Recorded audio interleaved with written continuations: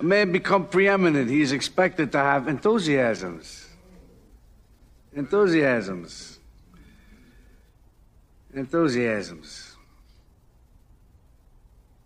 What are mine? What draws my admiration? What is that which gives me joy? Thanks. Music. Baseball.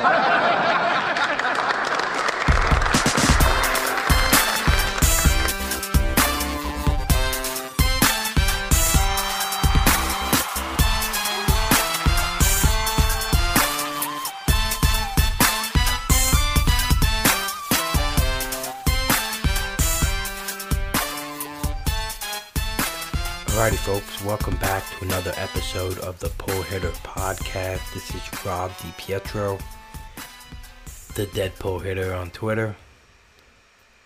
How's everybody do tonight? Today, this morning, this afternoon, whenever you're listening. Hope everyone's doing marvelous. Welcome back to another episode. Thank you for listening. Thanks for the support of the show. I'm going to hammer it home every time. You're probably bored of hearing me say it, but truly, I don't keep going unless you guys keep listening. So, really grateful and thankful for the support in the podcast bracket. Sweet 16, baby. Here we go. Pretty wild that I'm even in this tournament and that, Sweet 16 time. So, shout out to Baseball Pods, Chris, for putting it together and for really putting in the grind to let other podcasts shine. Came up with this rhyme on the last. I just like it. I think it should be a t-shirt. But anyway, big ups to Chris. He's awesome. Really gives a chance for some podcasts who maybe are not being heard as much as they should to get some spotlight. And I know I picked up a couple of new podcasts. Try to listen to as much as I can, as much time there is in a day. But shout out to everyone who's doing it, putting in the work to provide something enjoyable for everyone to listen to. Love every single one of you guys. You're just killing it, just a great community for anyone putting in the time to get behind the mic, give people not only their advice, but, also getting involved with drafts, and you're putting your content out there for people to maybe use against you. So again, real big shout out.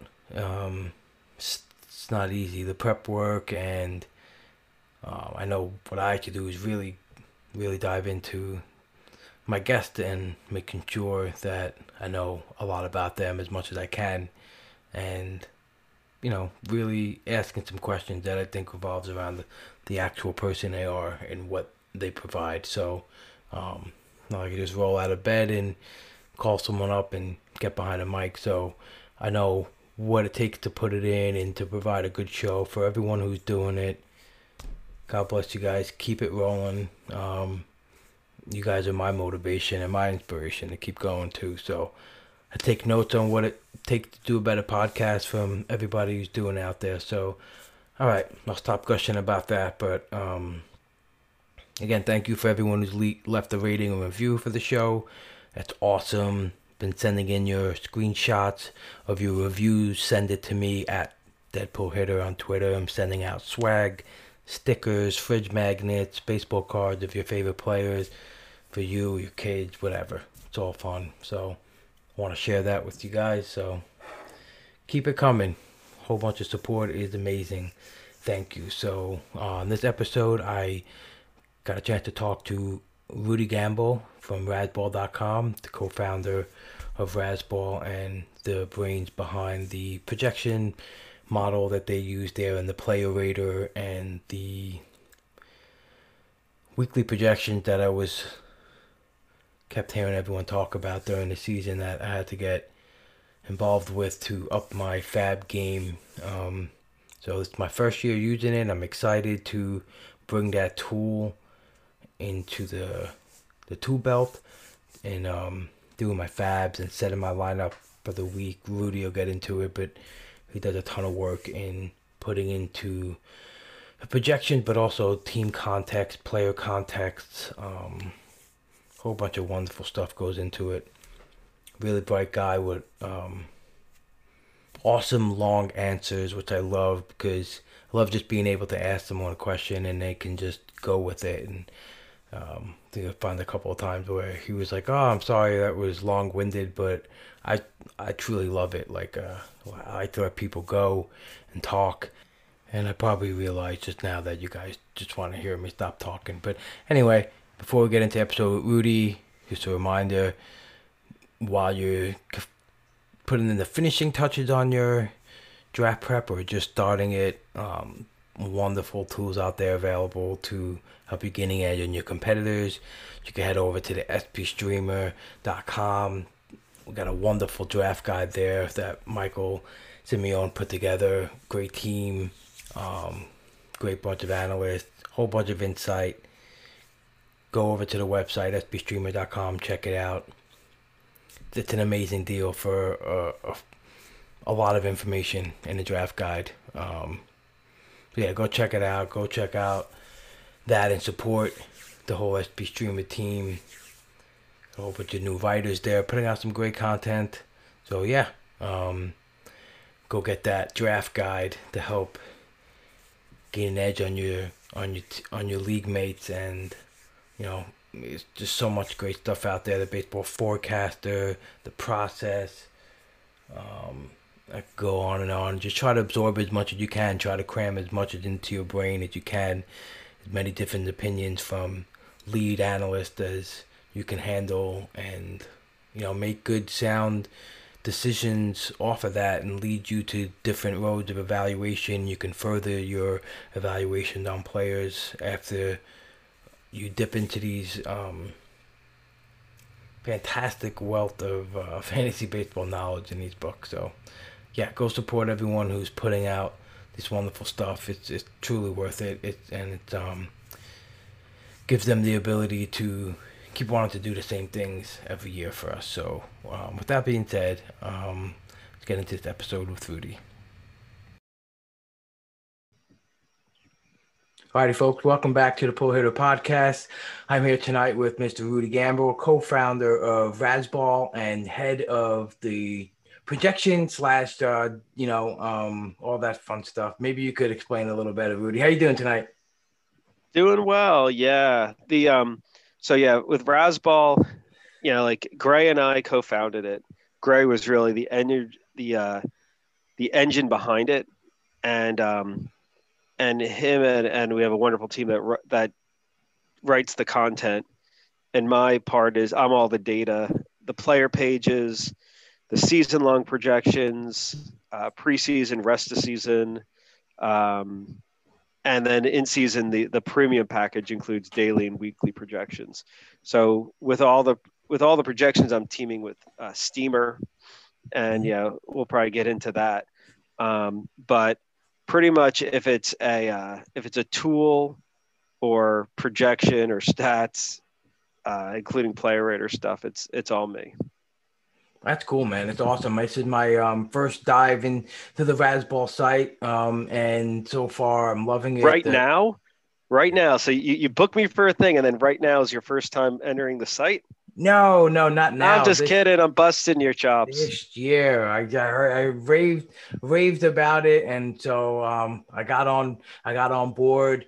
I got your excellent draft tool as part of the sub, which is awesome. Again, kick-ass articles, such a different approach to article writing and reading. The reading experience of it is fascinating. And obviously I got rave reviews about your weekly projections and your Monday to Thursday, your Friday to Sunday. I heard it was critical if you want to be successful at NFBC that you got to get involved with the Razzball weekly projections that you provide. So I'm in. So I'm expecting my fab game to go, up. It's on the upswing, so things are looking good. I needed it last year. You can only go down in draft champions, right? Right. Yeah. Didn't you win last year? I did. I won the overall. So now I'm just your fall guy. It's like, I would have won again if it weren't for this damn Razzball. I'm the mystery Mystery Inc. over here. It's like, I would have got away with the second championship if it weren't for those meddling projections. Yeah, I don't know what everyone told me about that. No, I think it's I definitely need to use it for my fab game. I think more than the actual, the like just Oh well, seeing Draft Champions doesn't have Fab, so yeah. So it then doesn't have it's still obviously it's going to be start sit. crucial Start for the sit start sit, yeah, but for the seeing for what's Fab, it's big. right, yeah, I heard it's pretty critical for the fab game. So, and my fab game in my first main event last year was a lot to be desired about. So it's one area, Everything was left to be everything was like that in 2020. right? But so if you're going to get a learning experience, that was probably a good one. Yeah, But yeah, I mean, so yeah, and then Fab and FEC is a little different. Just I think people are just generally more aggressive. So even coming from like analyst leagues where I was used to Fab, and even took a little bit, maybe even a full season, to get the full grasp of like you're just have to spend more on guys. right, It's that people are sharp. So any yeah, edge you can get. right. Absolutely, any edge you can get. So, when did you and Gray start this venture into the fantasy content world? Yeah, I mean, I think it goes back like to like 2008 or 2009. Nice, Gray's, was a writer, still is to an extent of like screenplays and stuff like that. And there was a strike, and so we had played. I've been playing with him on and off like fantasy baseball for like a decade before that. He was a little bit more consistent than me about it. But yeah, we were playing, and then you just decide to start something, and then I kind of came in and was focused on, he was never a quant, so I already had Excel stuff and was, I think the first thing I was attacking was like the ESPN player rater, and just not maybe attacking it, but kind of questioning it and like looking at parts of it and just not understanding it. So yeah, I kind of started with that, and then all the other stuff kind of came in as I got better at certain stuff, or I just basically forced myself to learn certain things. Regression being one, but I'd say SQL being a major component to being able to like go from like Excel uploads to having player pages that update automatically in the morning. right. That's something that's so far in my brain. It seems like the most overwhelming thing in the world. But I could see, I Yeah, hear about the efficiency in it, and right, it's that and, there's no I mean a lot of the play like managing fantasy leagues there's not is certainly different than like running a site. right, And this was always a side gig for me, so I really had to do things kind of efficiently, and I couldn't. And sometimes basically having less time on your hands is quite good. Forces you to be some ingenuity. right, I also just have I have just no patience for um, repetitive tasks. right, Like, so if it's something I can avoid doing, I do. And if, like it better be real value add. So like everything I try to do throughout the preseason into the season is just always, is this valuable for the readers, the subscribers, or is it entertaining to me, which is basically Twitter, most of the time, and then is it is it enrich my life in any way? And if not, it's like I'm just trying to figure out any which way to minimize the time. right. Good point. Very good point. So you mentioned the ESPN player rater. I know you Yeah. have a player rater on your site. So what did that involve? Yeah, I mean, yeah, it it involves a decent amount. Yeah. But I mean, a lot of people have their own dollar calculators. So I mean, in its sense, it's how are you going to divvy up, 260 times the amount of teams in the league? How are you going to divvy that up?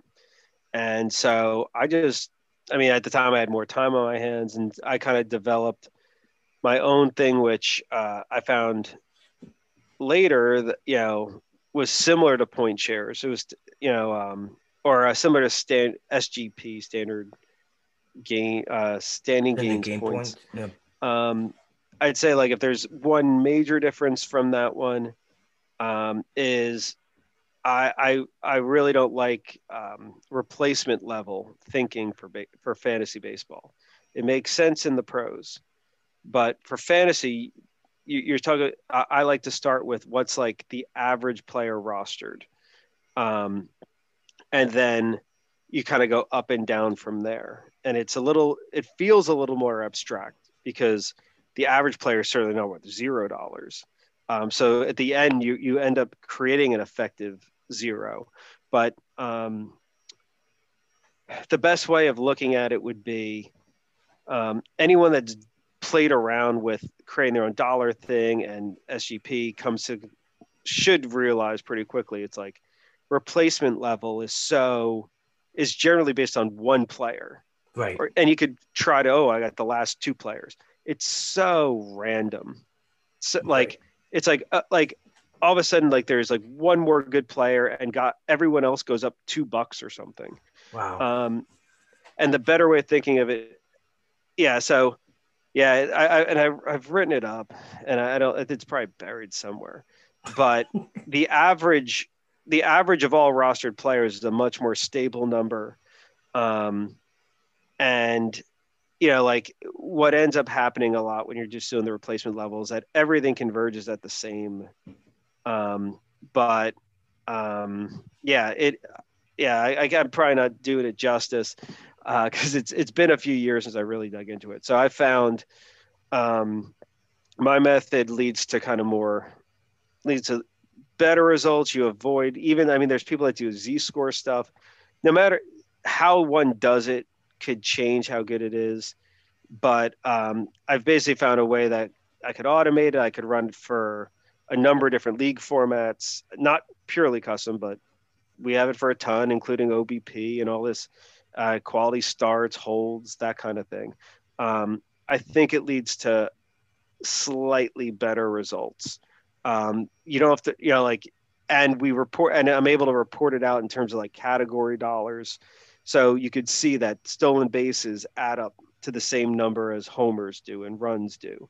Right.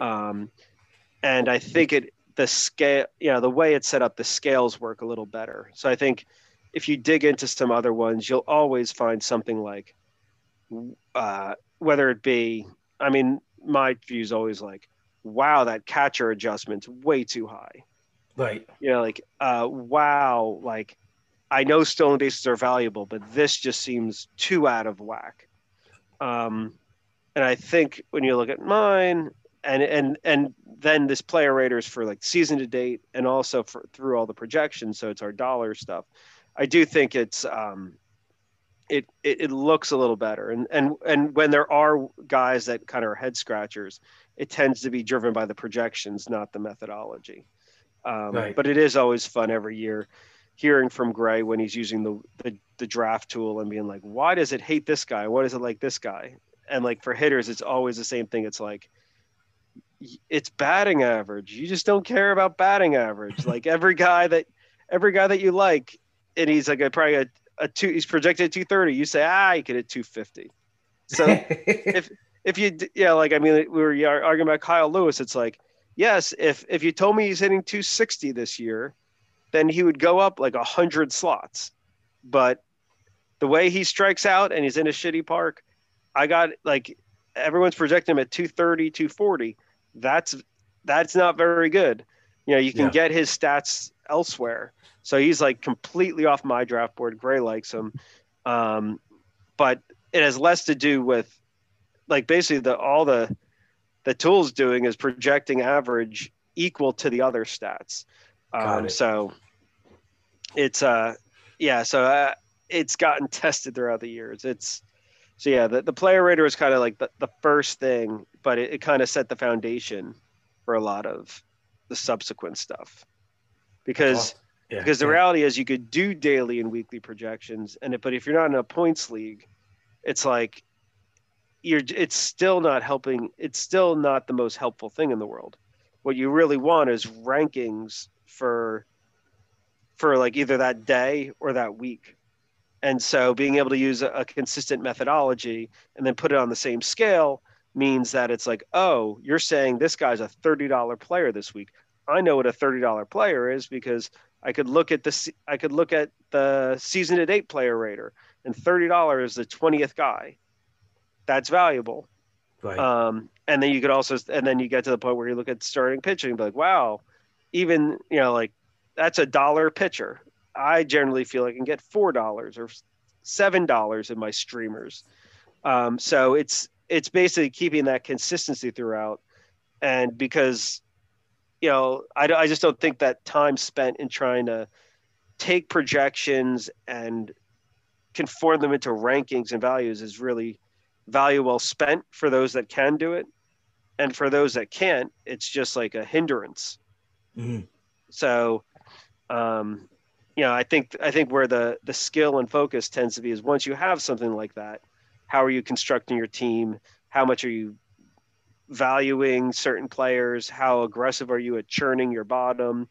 And then supplementing that with stuff like, I think this guy's going to be the closer, or Right. he's next in line. There's stuff that even the best projections can't account for. Clearly anyone with like an eye for pitching, that's always the toughest thing on the projection side. So anyone in 2019 that's like, I watched the first Giolito start and something clicked with him. And he was and there's people better than me in it because I barely get to watch any games. So it's like, those are all the things you could add on top of it. But it's like having just an extremely strong foundation. Right. And Right. that thinking of like all those things, like the Giolito thing, is like there's a certain serendipity to that. And if you have a process to find those guys, fantastic. That's even better. Right. But think of it as like, yeah, for every one thing like that, there's the projections doing things like slapping you in the face and like, man, you think that guy's your fifth outfielder? He sucks this week. You should bench him and pick up one of these 8 guys who are better this week. And it's when you build in that type of process, it makes you a little better. You're squeezing all these little things out there. It's stopping you from being content from some bias that's just like, oh, this guy should be fine for a fifth outfielder. Right. And say like, and then so everyone kind of attacks it differently, which is good. There's not like this sameness, like a whole bunch of Rudy robots out there. Right. But certainly they're Foodie robot. they certainly, I think that they I like to think our subscribers have a little bit more advantage. And that even the best players do fine. And I can't, not the liberty of naming player, but players there's people that have won, NFBC that Right. use it. Right. So and it's just like the time savings and like, it's amazing how like in a year, like if it could help with just finding 1 or 2 extra players, like how much that can make or break a league. Right. So long-winded answer. I don't know where that, I forgot. No, that started with great. a player rate or what? Yeah. So apologies, took it a long way. There's stuff on the site about like under like I think historical player rate or FAQs. Oh man, that is not where I'd suggest people go, but if you want to go nuts.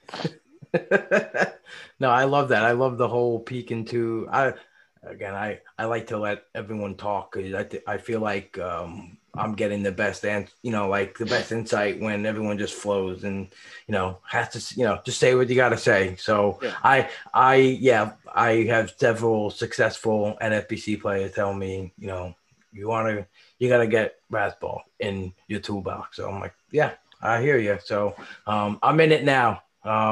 So we talked. You mentioned the projection system. So how do how do you start your process? And how did it lead you into what you're looking to expect from players during the season? Yeah. So there's three main components on the projections. So one gets into like, you want to start with a neutral, what I call like a skill projection. A skill rates tend to be on players. So in an average park against an average or against league average pitching or against, I guess, their schedule. No, actually it would be league average pitching. How does this hitter do versus lefties and righties? For pitchers, it'd be the same. And that's one where I partnered with Steamer from the get-go. Just not my passion to get that deep into the weeds. And I don't have the statistical chops. It would take, a while to get there. So I work with them, it's a partnership so I get these neutral projections from them. And then the next part is the context of everything. So that could be, thinking of it from like a daily projection. So everyone, like for the preseason is its own thing. For like a daily and weekly projection, the key is like, what's a guy's likelihood to start? Where is he going to hit in the lineup? Who else is in the lineup? Who's the opposing pitcher, lefty, righty? Who's going to be pitching in the bullpen? And everything is like rate driven, like, oh, I think this guy is like like based on the model saying this guy's got, a 30% chance of pitching. And if he pitches, it'll be an inning. And that's the stuff I'm bringing into it. And then you're running all these hitter pitcher matchup things. And then each player is kind of like the composite of all that. So, like if I have to run like a week, it's basically like, okay, these are the probable pitchers. This is the expected batters face they'll have against these teams, which converts into these innings. And you got to fill the rest of the innings. And if it's the bottom of the ninth, there's a chance they're in the lead. So you got to reduce that. So there's a whole lot that goes into that. And then you're factoring in the park, you're factoring in the weather, particularly for today's games. Your lineup ends up being big in terms of how many plate appearances, your runs, RBI potential. So yeah, that's all the daily and weekly stuff. That, and then that ends up really being kind of automated. When lineups come in, you go from a projected lineup to a real one. So that happens like for today's game. So really the core of the Razzball thing started with daily players who played in daily roster change leagues. Okay. Because, and in that format, the tool's like a monster. Right. Because the Streaminator and the Hittertron, which are for daily and weekly pitching and hitting. Yeah. I mean, that became like kind of the nth degree of how you'd play that. And yeah, I mean, I burned myself out on that format and moved to weekly. But our one thing I think as soon as our site is that it's still a daily roster change site. Like weekly is all the analysts and weekly is NFBC, but the average player plays in leagues where you could change your roster daily. Right. So that's still the heart of Razzball. And I think part of it is that, it keeps us really alert to like changes. So I think that it's one of Gray's better advantages. And obviously reading the site definitely helps keep me up to date on stuff.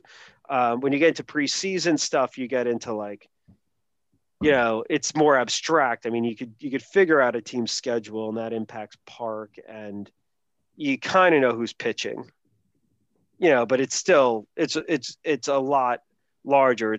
The adjustments are smaller except for park, because at least 50% of the time they're playing in their home park. So clearly starting neutral, the Rockies get adjusted up a lot, the Giants adjusted down a lot, and everything in between. And so like it's a slightly different process, but it's similar kind of components. So, and I'd say like, well, in season, a lot of the playing time stuff is based on recent games, Okay. and trying to go on that. For preseason, that a good amount of my time's focused on, especially in January, how much do I think a guy's going to play? Where in the lineup do I think he'll be? And then, March, you could sharpen that up. It helps having spring training lineups. And then it just ends up being that there's all these little things that people wouldn't think would have to go into it. Like, well, I can't trust, or I can't use Steamer's RBIs per at bat, because his RBIs per at bat are based on what Fangraphs says the guy's going to hit in the lineup. And if they say a guy's going to hit leadoff 50% of the time and middle of the lineup 50, and I say he's going to hit middle of the lineup the whole time, the RBIs change, the runs change. So you've got to like change runs and RBIs accordingly. And there's all these little things that go into it. So it tends to be a lot of research goes in, and a lot of it tends to be very like you make this investment, you write all this code, you revisit little things every year. This year was a big dive into the park factors. I think we really improved and refined some of the park factor stuff. And then, you basically, like I've got, that's like kind of my January to February hat. And then I feel like I get a certainly good. And then I'm kind of drafting a lot, and then drafting kind of helps pressure test maybe some of the things. It's just like, I have this guy that high and I have this guy this low. And do I really, there's only so many leverage you could pull. Mm-hmm. But it does make you think on that stuff. And it does. So it's a process. Yeah. I mean, I can imagine. I appreciate everything you guys put into trying to, put out such a projection where, we can look at and make sense of things. And I think it's very quick to get shunned, by, a lot of people. And I've never been such a projection driven drafter, but I see the value in using it. And I actually I wanted to ask you that, like, how would you tell people to best use a projection system for a player and into their like player evaluation? Yeah, no, it's a good question. We provide, I've tried to codify it into a draft tool for people. My feelings are, one, like what type of player are you, like in Mm-hmm. season? So, we all have draft preferences. We all are slightly better at finding certain types of players versus others. It's good just to know what type of player you are. So, like if I was literally coaching someone, it'd be like, what do you like to do? And if they said, I really like going hitters early, I'd be like, okay, we'll work with that. It's, like I don't have one way I don't think there's one way to draft. Clearly, if everyone drafted a certain way, zagging from that would seemingly be optimal. But I think there's kind of a number of ways to attack it, but you should know who you are, what your strengths are, what you like. You're obviously looking for ways to, part of that's also, what are you trying to construct as your team? So for thinking about in season, it's not just about how much you invest in hitters or pitchers, from category standpoint. My feeling is that you shouldn't punt anything, and it doesn't matter if it's what do you call it? Like a contest where you have multiple leagues going in for an overall. I don't think whether I'm in an overall or a single league, I'm not looking to punt anything. And there's kind of a clear reason for it. So throughout my draft, I want to be generally balanced across the categories. Um, my reason is that because I've got such a really good fab process, like the thought of like, let's just say punting power. I mean, not the most common one, but we'll just go with it. Um, so I go high on stolen bases and average and runs, and then homers and RBIs. I'm gonna have this great base, and I could always find these Rowdy Tellez types or something that come in. Um, well, I'm gonna look at the fab in the second week, and I'm probably gonna find a guy who looks really good for stolen bases and average. And now I'm not gonna be able to draft him because my teams I don't need him.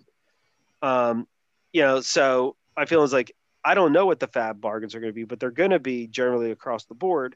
I just want to be able to take the best one possible, and I don't need to be like, you know, I don't know, dial up to 11 a certain stat because I'm going to find some there. So I don't want, and I don't. I mean, I play in half my leagues. You can't trade. In other ones you can, but I don't like counting on it. So I'd rather start with I don't need anything after opening day, ideally, and I'm just grabbing best values I can off Fab. So yeah, if you play in a league with me, it's probably a bit of a pain in that it's like, yeah, I might get the guy you want a week early, or at least throw in a bid, and you're not gonna be able to get like a dollar bid guy because Right. Because if the guy looks good, I'm just going to throw it in there and I'll stash him on my bench or I'll churn. I'll do something. I want to interrupt you real quick. I Yeah. love how you said don't count on trading for stats because I think that's fascinating. I hear so many, people say like, "Oh, I'll just trade for that in season," and I like how Why would you? you, Yeah. Why would yeah, you yeah, count on that? right. Like, No, that's awesome. like, and there's people that'll like get really tied to their values. So, one thing that is in all our preseason projections and in the tool is breaking it out per category. And the reality is, it can be frustrating that at some point in your draft. So let's say my drafts might be a little heavy, a strong average base because I think I'm. So let's just say I've got a team with a strong average base, and I'm deciding between two guys, and one guy's $3 more, but that's driven by he's $6 better in average. I could go with the lower guy, Right. because average isn't helping me much anymore. There is a diminishing return there. That's not ideal to go through your draft and taking the guy that isn't the most valuable across all five. But that's again the type of player I am. If you're a super trader, that's another thing. But I'll see guys like overdraft speed because they rated speed they valued it more than the market. And my feeling is like, yeah, maybe you'll be able to trade some of that. I've never found you could trade speed. Yeah, I found it can be very difficult unless a guy is an insane base stealer to get more than 80 cents on the dollar. So yeah, I just don't like. I'm not a huge fan of trading. My goal is to play the fab game. So, but every player could be different on that. Clearly, I don't like. Yeah, like you want to get. There's guys you like. You want to understand where your values are versus the market. You don't want to be that different from it. In terms of balance, and there's no reason to be drafting guys multiple rounds before you have to. So Right. I like to look at kind of the board, how it lays out with what I have, understanding like which positions I have a lot of values in versus less. Like this year, it's like shortstop's so deep, and there's various shortstops that it is without position adjustments. I'm just like, there's some really good shortstop values. The longer you could hold, if you could hold out on shortstops, there's some really nice values you could potentially get in the 10th to 20th round. Not every draft, not all the time. But then you'll see another position where it's like, wow, I don't really like the values at all for, let's say this year starting pitching in like rounds 9 to 13. I could barely find a guy that I like near ADP. All right. So that means make sure I get whoever I want in the first 1 to 8. If that guy's available, 9 to 13, not, but I'll, maybe I'll be looking more. Well, what else can I draft there? So I'm already basically trying to go through the whole draft. The learning experience that maybe one can get if they run 10 leagues, I'm trying to have before I even do my first. And so because there's nothing worse than being in the middle of a draft, you're like, man, you know what? I miscalculated. Right. And you look back like, I probably should have went more for power early. I shouldn't have gone for that guy. That really screwed my average, and I was chasing it throughout the rest of the draft. Yeah, that's not a good feeling. Yes, that's true. And yeah, I understand you could correct it with the next draft, but if you did your homework right, you would have never done that the first time. So it's kind of driven by like, I want to have drafts that don't have the what ifs, that don't have the these were the bad picks. Now there are people that seem to not have, if you read, so the stereotypical analyst review of one of our analyst drafts tends to be like, I drafted these 25 guys and I like all 25 guys and I like my team and 80th percentile and yeah like that. I mean, that's not me either, because I try to be kind of brutally honest on my teams. I don't think you kind of learn as much. There's a certain, like, it could be true, but it doesn't necessarily mean it's true to them. Yeah, it doesn't seem to be the yeah. objective truth to others, where it's like, I think there's some missteps there. So this goal for the draft is like, how do I end up? I want a team that I could finish first. I want a team that I don't have these what ifs, that I've thought about everything, and I've planned everything out, planned as much as possible, enough flexibility to take advantage of when maybe the draft rooms like just misses on a guy.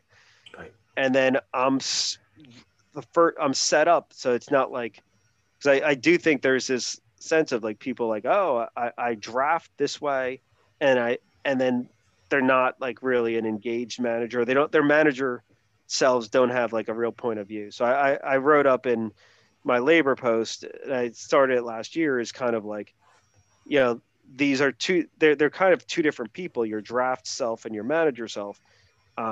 They should both have like a really strong opinion. Interesting. And I think most people really get excited during draft season because it's all shiny and new. And then in season, by the time next draft season comes, you forget it. Right. Like, but I was talking with we're doing TGFBI, all these Razzball writers, and we're and one guy, and I don't remember which, but I wouldn't say if it was. He's like, you know what I'm thinking? Nick Madrigal. He's high up in Rudy's thing. I need stolen base and average, and I was like, it is there, and you've got it. If there was a team that it could work for, it does look like your team. It never works for my team because I generally don't need the average, and so I'd rather just get the stolen bases elsewhere, and I don't. Right. And I have issues with, I don't really believe in the player as much, but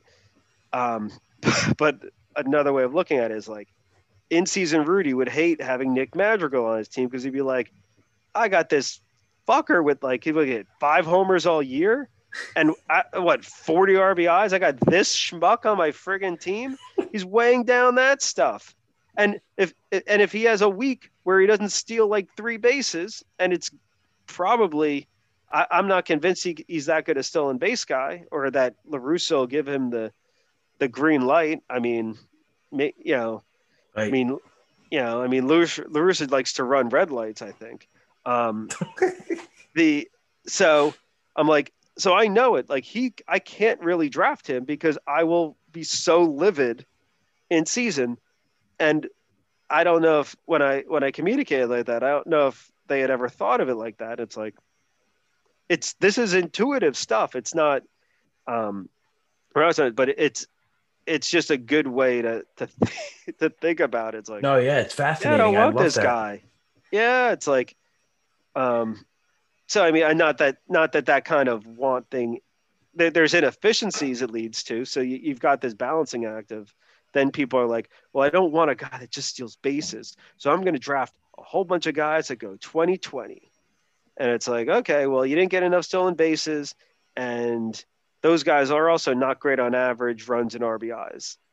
Right. So you screwed up there. So, so there's all these little ways that people, you know, but like, and that might be really like the manager self having too much sway. So, yeah, I like it to take the projections, put it in a framework that allows you to kind of make sure you're hitting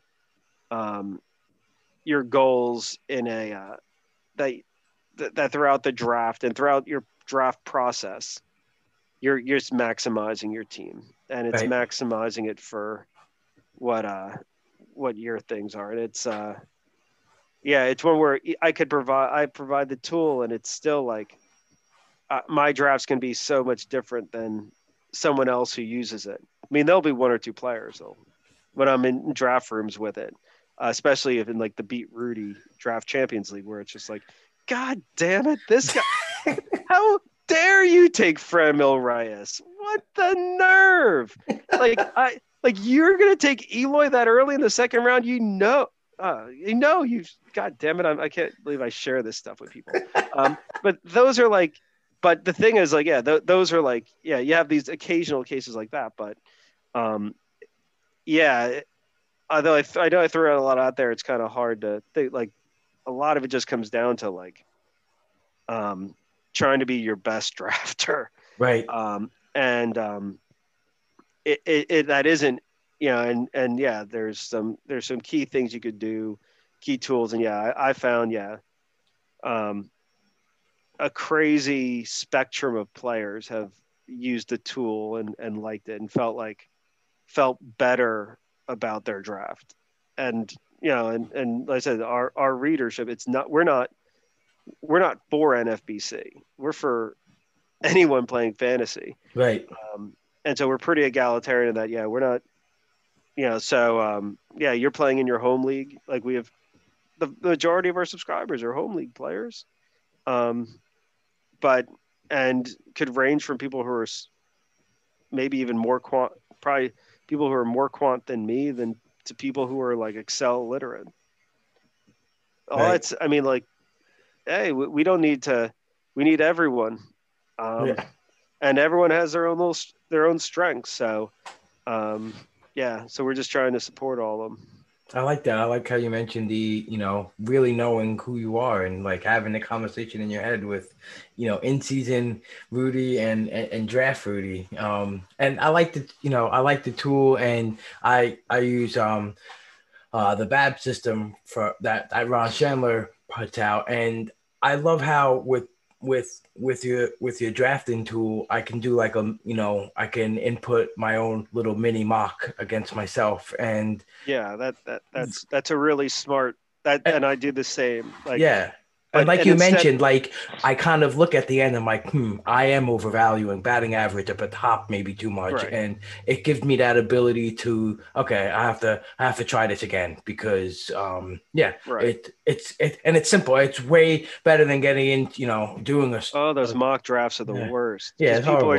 people are just they're not taking them seriously. Right.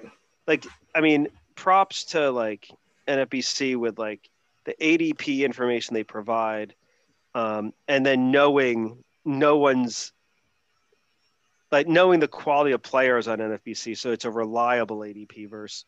I mean, no offense. I mean, like, we have a lot of players that play on it, but like, I don't trust ESPN, CBS, or Yahoo ADP. Right. Like, I can't control the dates. That's a great feature in the NFBC tool. Right. And Fantrax has stuff like that too. That's quite good. But yeah, yeah, my goal. I haven't done a mock draft in like 5 years at least. I hate them, and yeah, just me looking at with the draft tool and looking at the probabilities, and to me, a lot of it is like, I can't by the time I get through the draft, like it's done because I've done so many iterations and so many. What if I did this? Oh no, that's not good. Right. And that, yeah, that I mean, and there's just ways of twisting the data where you're just like, wow, if I really want third base, these are the rounds I'm getting it. Right. And if I don't get this one player here because maybe I wanted someone else or something like that, it's not happening. But like it's just foreign to me to otherwise be in a draft and be like, not have plans. I've got, like I've really, I think, maximized as much as I can there. And that's a big departure from like maybe 10 years ago where I would have been more of a value drafter. And I try to factor all these other things in on the fly, and it sometimes work. I mean, I was a good player, but there'd be a little bit more what ifs. There'd be like, if that guy didn't snipe me, right? It's like you're gonna get sniped in every draft. If you don't get sniped in a draft, then that's probably not good. Yeah, it's like, no, I fooled them with no one was gonna get my guy before I took him. No, I think that's extremely right. My pocket catchers start the draft. The old pocket. Oh, I didn't get pocket catchers in the first 2 rounds in DGFBI, but I did 2 catchers very early, and I don't know how I feel. I mean that's completely. I've never done 2 catchers. The last time I got a second catcher, I don't know if I ever took a second catcher in the first 20 rounds. First catcher, I've very, very rarely, but there are examples. But I have to like strain to come up with ones I took at the top 10 rounds. Right. But I mean, I get it. I can see it. I'm kind of open. I don't really poo-poo very many draft strategies, right, until I see them and then like how it's executed, but I would say stylistically 2 catchers in the first 10 rounds, not my thing. Right. I just like been bouncing around, I've been trying some different, like I try one catcher and it's, like early and then maybe one really late and then I know great players that do it. I know Fred Zinke has done the last 2 labor drafts. He won last year's. He's like, an awesome player. I think I saw like Jeff Zimmerman, who I really like. I think he did 2 catchers in TGFBI. It's to me the greater like having it as a strategy is one thing. What I don't like is just this, the passive kind of like, all catchers lift up like $10. Right. You'll see that in like the Fangraph calculator or some, and there's other things that do it, and you're just like, does that really seem right? Like it's one thing, like there's a couple of catchers that you're going to really go for, but at a certain point, you don't need to elevate most of them. Right. What I see a lot in the draft champions is like in that range where it becomes like the Tom Murphys and the Elias Diaz, is that everyone who doesn't have their second, treats them too much. Because at that point, I'll just like, if I don't have my second, then I feel like I'll just wait even longer because it's not really much of a difference, from right. But Yeah, there's definitely. Draft champions is a little different because in leagues where you have like 30 rounds, right? There's definitely the last 2 or 3 rounds. There's a lot of second catcher filling, right? And so, being some game theory and like drafting your second catcher in the 27th or 28th, like drafting it before the rush, right? Those in draft champions, I've been there where it's like, like the second catcher gets kind of thin, and then I'll just get a stronger third catcher. Yeah. But I have, so I'm still only in like the 12th round of my first draft champions, the Beat Rudy League that we One of a few we sponsor at we sponsor with NFBC, and yeah, that we'll see with catcher. I think I mean, catcher position is degraded so far that it's like I use if I have to take a zero at some point in the year, I'm not really convinced it's that big a deal. I don't want it to happen. I'll probably draft 5 catchers. See, that's funny you said that because I was thinking in my head, like on the teams where I didn't have such strong catchers, and I'm thinking, oh, do I just now get 4 or 5 and have more options? But at that point, right, those guys are probably hurting you more than taking a zero, like you're saying. Oh no, I mean they can only hurt No? you in average. Right. So there's some count stats there, but that it just gets what like there's just not a lot of guys. There's very little upside. I mean, Right. it's just like it's no, there's not a lot of great catcher stories. I mean, there's years where I mean, I remember I had Christian Vasquez everywhere the year, like in the 28th round, $1 or free agent. Vasquez is everywhere the year he broke out 2 years ago. I Right. mean, those are like that's obviously like huge, but for every one of those, I've got stories of like, I think I had Tom Murphy every year he was on Colorado. How the Yeah. hell did that not happen? Tony Walters? Come on. But and yeah, so like it's yeah, and I've had Tony Walters, and yeah, that was not enjoyable. Yeah, it is. Oh, so okay. I wanted to ask you, with your projection for year long, how do you factor in injuries and playing time accordingly to that? Are you Yeah. projecting like almost like a blanket, like, well, everyone's going to get hurt, or how do you do it? Hitters, I have a model that's looking at last couple of years, Okay. and so and it factors in a guy's age. I'll then review that and add to it if there's anything like existing. I so I'll for hitters that's pretty straightforward. For pitching, and then I'll also do things like delay a guy. So if a guy's gonna, like so like let's say Kellenic, right now he probably has like a 15 to 30 day delay on when he starts, and I could take that out, but think of it as like a different. But so think of like playing time as saying, I think Kellenic plays 90% of games, or 85 to 90% of games when he play once he's in the majors, and I think he'll be. I'm gonna say 15 to 30 day delay for, we all know why, potentially. So hitter, and then it's like figuring out their batting order distribution. For pitchers, it's tougher. I don't believe in any real like DL predictor. But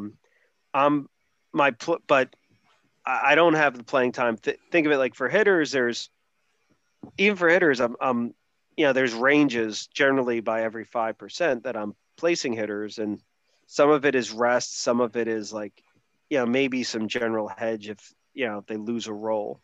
For pitchers, it's just even more hedging, because guys can get not go on the DL but get dodgered and into all these like, oh, he's just gonna skip a start here.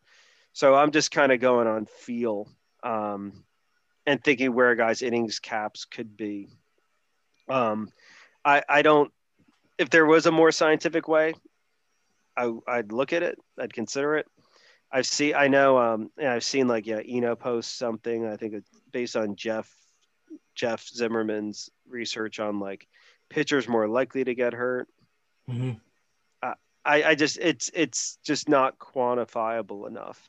Right. And I don't, so I'd rather leave it up to, I do my as best as guess as I can. I mean, like I hedged more on like, let's say Dinelson, Lamet than other. Mm-hmm. Yeah, I do see something there, but this feeling like, like I'm going to give DeGrom 140 innings because he's 34, and he had some minor stuff last year. I can't. There's not much behind it. I think, maybe I've dinged him one start. Right.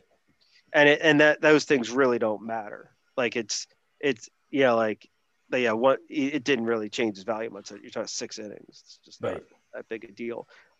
So it's not saying that there's not a bunch of skill and a bunch of thought put into it, but at a certain point, there's no statistical confidence behind what you're doing. Right. Like to go from I think this guy's going to pitch 172 innings. I mean, you'll see 172 innings in my thing, but that's only because, I've got like a certain innings pitched projection per start that looks at last year, and, I might fiddle with it and then percent games, and it just ends up there. But I'm not pretending to have, there might even be a decimal after it, but it's not quite that scientific. Right. And just every year you're looking for little ways to get better. But I would say, predicting pitching injuries, open to however people want to draft pitchers. Like I said, if I'm fine with people going either pocket aces to trying to not draft pitchers in the first 4 rounds, however you, and it's not like every round you pick only has one pitcher to choose from. Right. So however you want to choose it, whether it be you gear more toward upside, you gear more toward guys you think are more reliable. I seem to tend to be a bit of a K whore, but then there's throughout a draft, I might be looking for a guy that has grid control just to minimize whips. So there's, but I don't think there's I think it's all kind of this art finesse game. And, you just kind of hope that when whoever's on James Andrews' list is naughty or nice list, you just hope they're not on your teams. And of course, in one of my, I think it was my draft champions league, I drafted Framber Valdez and just found out he has a fractured ring finger. It's at least he's not going to James, or Dr. Freeze, as I like to call him. Absolutely. So are you finding that anything that might move the needle in the future, that can add to the projection model that would make it more accurate, things the seam shifted wake or pitch movement, or I don't know if that's any of the lateral or horizontal movement, it is already involved with something you do, but do you see anything like that, leading to, greater accuracy gains? It's real tough. I mean, I think, that gets more into what Steamer would do, but where I see a lot of the challenge with everything is the concern for double counting and stuff like that. And I mean, the amount of double counting that goes on. When I say double counting, it would be let's say I've projected, part of the projection for, let's say an AL Central pitcher is that they face the Tigers. And I mean, I guess they're not as, I'm trying to think if there's a really bad division, but let's just say schedule's been factored in, and home park's been factored in. And so that's all in there. And then people are like, oh, well, these guys are equal, but I like this guy because of the schedule and the home park factors. It's that's already in there. That's already been. Got it. Yep. And, I mean, now if it's between two people, you can't go wrong if they're really close. But if you're making these massive mental adjustments, that's kind of dopey. So I do think with pitchers, it's pitchers are there. There's more that can change. I really don't think with hitters, they're, things like launch angle and exit velocity. And there's there's things there that maybe you can catch something in terms of a approach change. I think those are real few and far between. There's it's always been a case where there's just guys that suddenly catch fire. My larger strategy on that stuff is like, just try to be ahead on things, looking at guys who have opportunities, guys who've shown anything. And another way of looking at it is like, once you have a guy who's dead weight on your roster, just get rid of them. Yeah. Or guys that you just know are like just a guy, it's like, yeah, you kind of need some guys to fill in, but taking those shots on guys that are just coming in. I remember, I had like $1 winning bids on Whit Merrifield when he was called up, when he was first called up. A number of years ago, I know, but it's like, I didn't know anything about Whit. I barely knew. I knew he had a decent amount of speed, but he was 28. And I fell into it on that one. But that's the thing. It's like, I took a chance. I probably had some guy on my team that I knew wasn't the answer. I think challenge with pitching, it's like, there's still going to be things like velocity, like fastball, I think drives a lot. Mm-hmm. I know I tend to be pessimistic, or less optimistic as others. I do think you want to test that stuff. You need to like kind of test the new stuff with the old stuff and balance it in a way to make sure that you're not double counting and that the new stuff is purely additive. But I would think if like when you're that the vast majority of stuff is accounted for with young pitchers, you've got like, by the time you really know anything when you're looking at the StatCast stuff, it might already be too late. Right. I think it makes for fantastic content. I would posit that the people that spend an inordinate time studying pitchers do not necessarily make for the best fantasy players. That it's I think a sincere fascination, but I think fantasy it's like a distraction from what might be more minutia and might not be as interesting and might be more data driven or might be more news blurb driven or roster churning, like all the stuff that can be like a grind. But I do think that that stuff's there, and like then unearthing these gems, because I'm digging for like these Whit Merrifield things, and which certainly feel like anomalous, because most of the times it's just like, you got like a 2-week run and I don't remember it. You remember it when the guy basically has like an insane 3 months.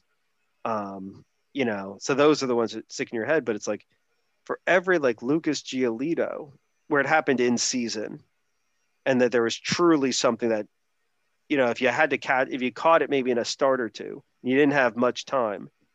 How many are there?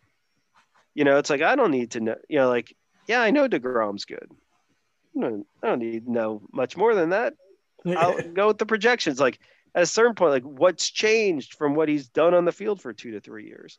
If you tell me a guy's got a velocity increase, my eyes are open.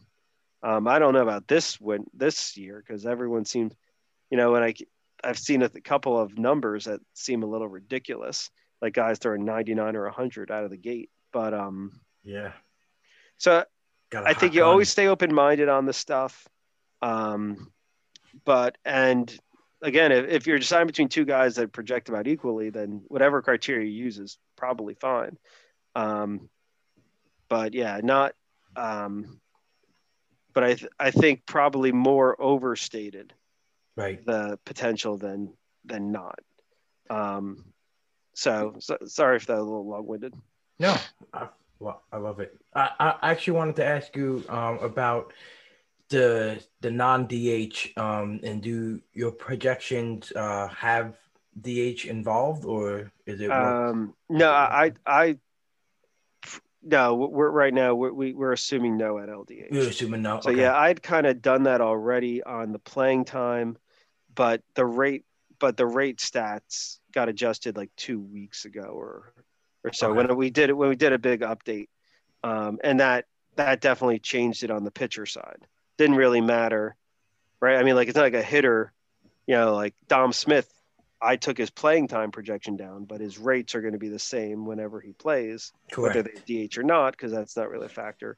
But yeah, if anything, it meant like you're subbing in a pitcher for 2 at-bats a game, roughly, or 2 plate appearances, because they might.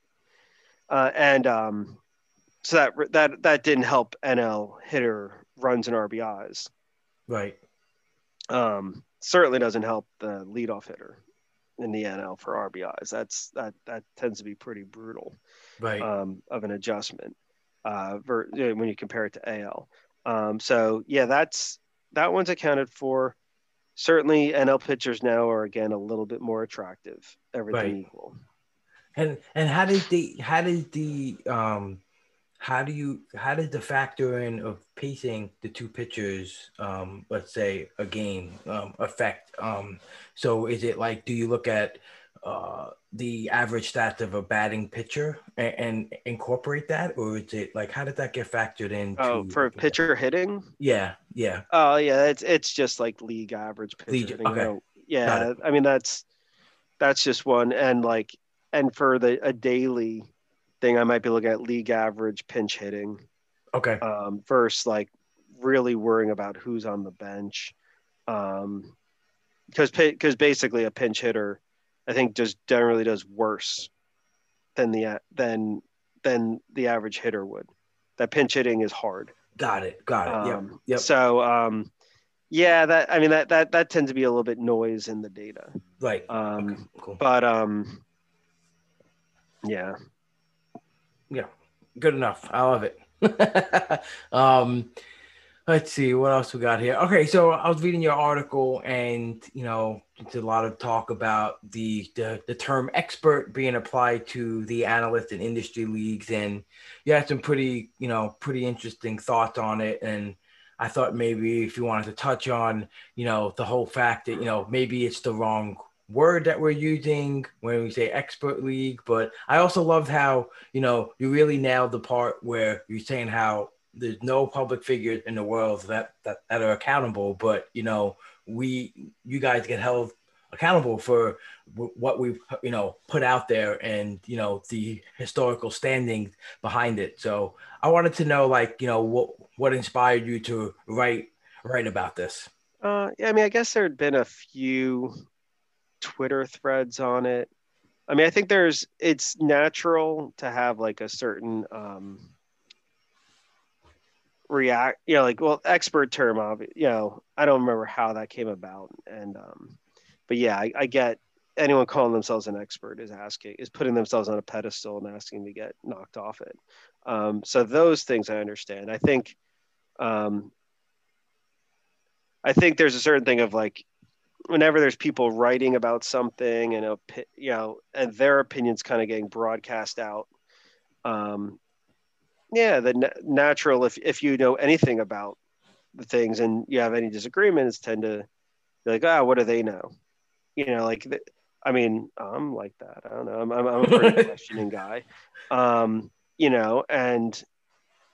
yeah. So I get the natural impulse. I do think and that's not being like, let's say, like, and I think then those in the high stakes leagues, which I do partake in to an extent, but not, I wouldn't say it defines me as much.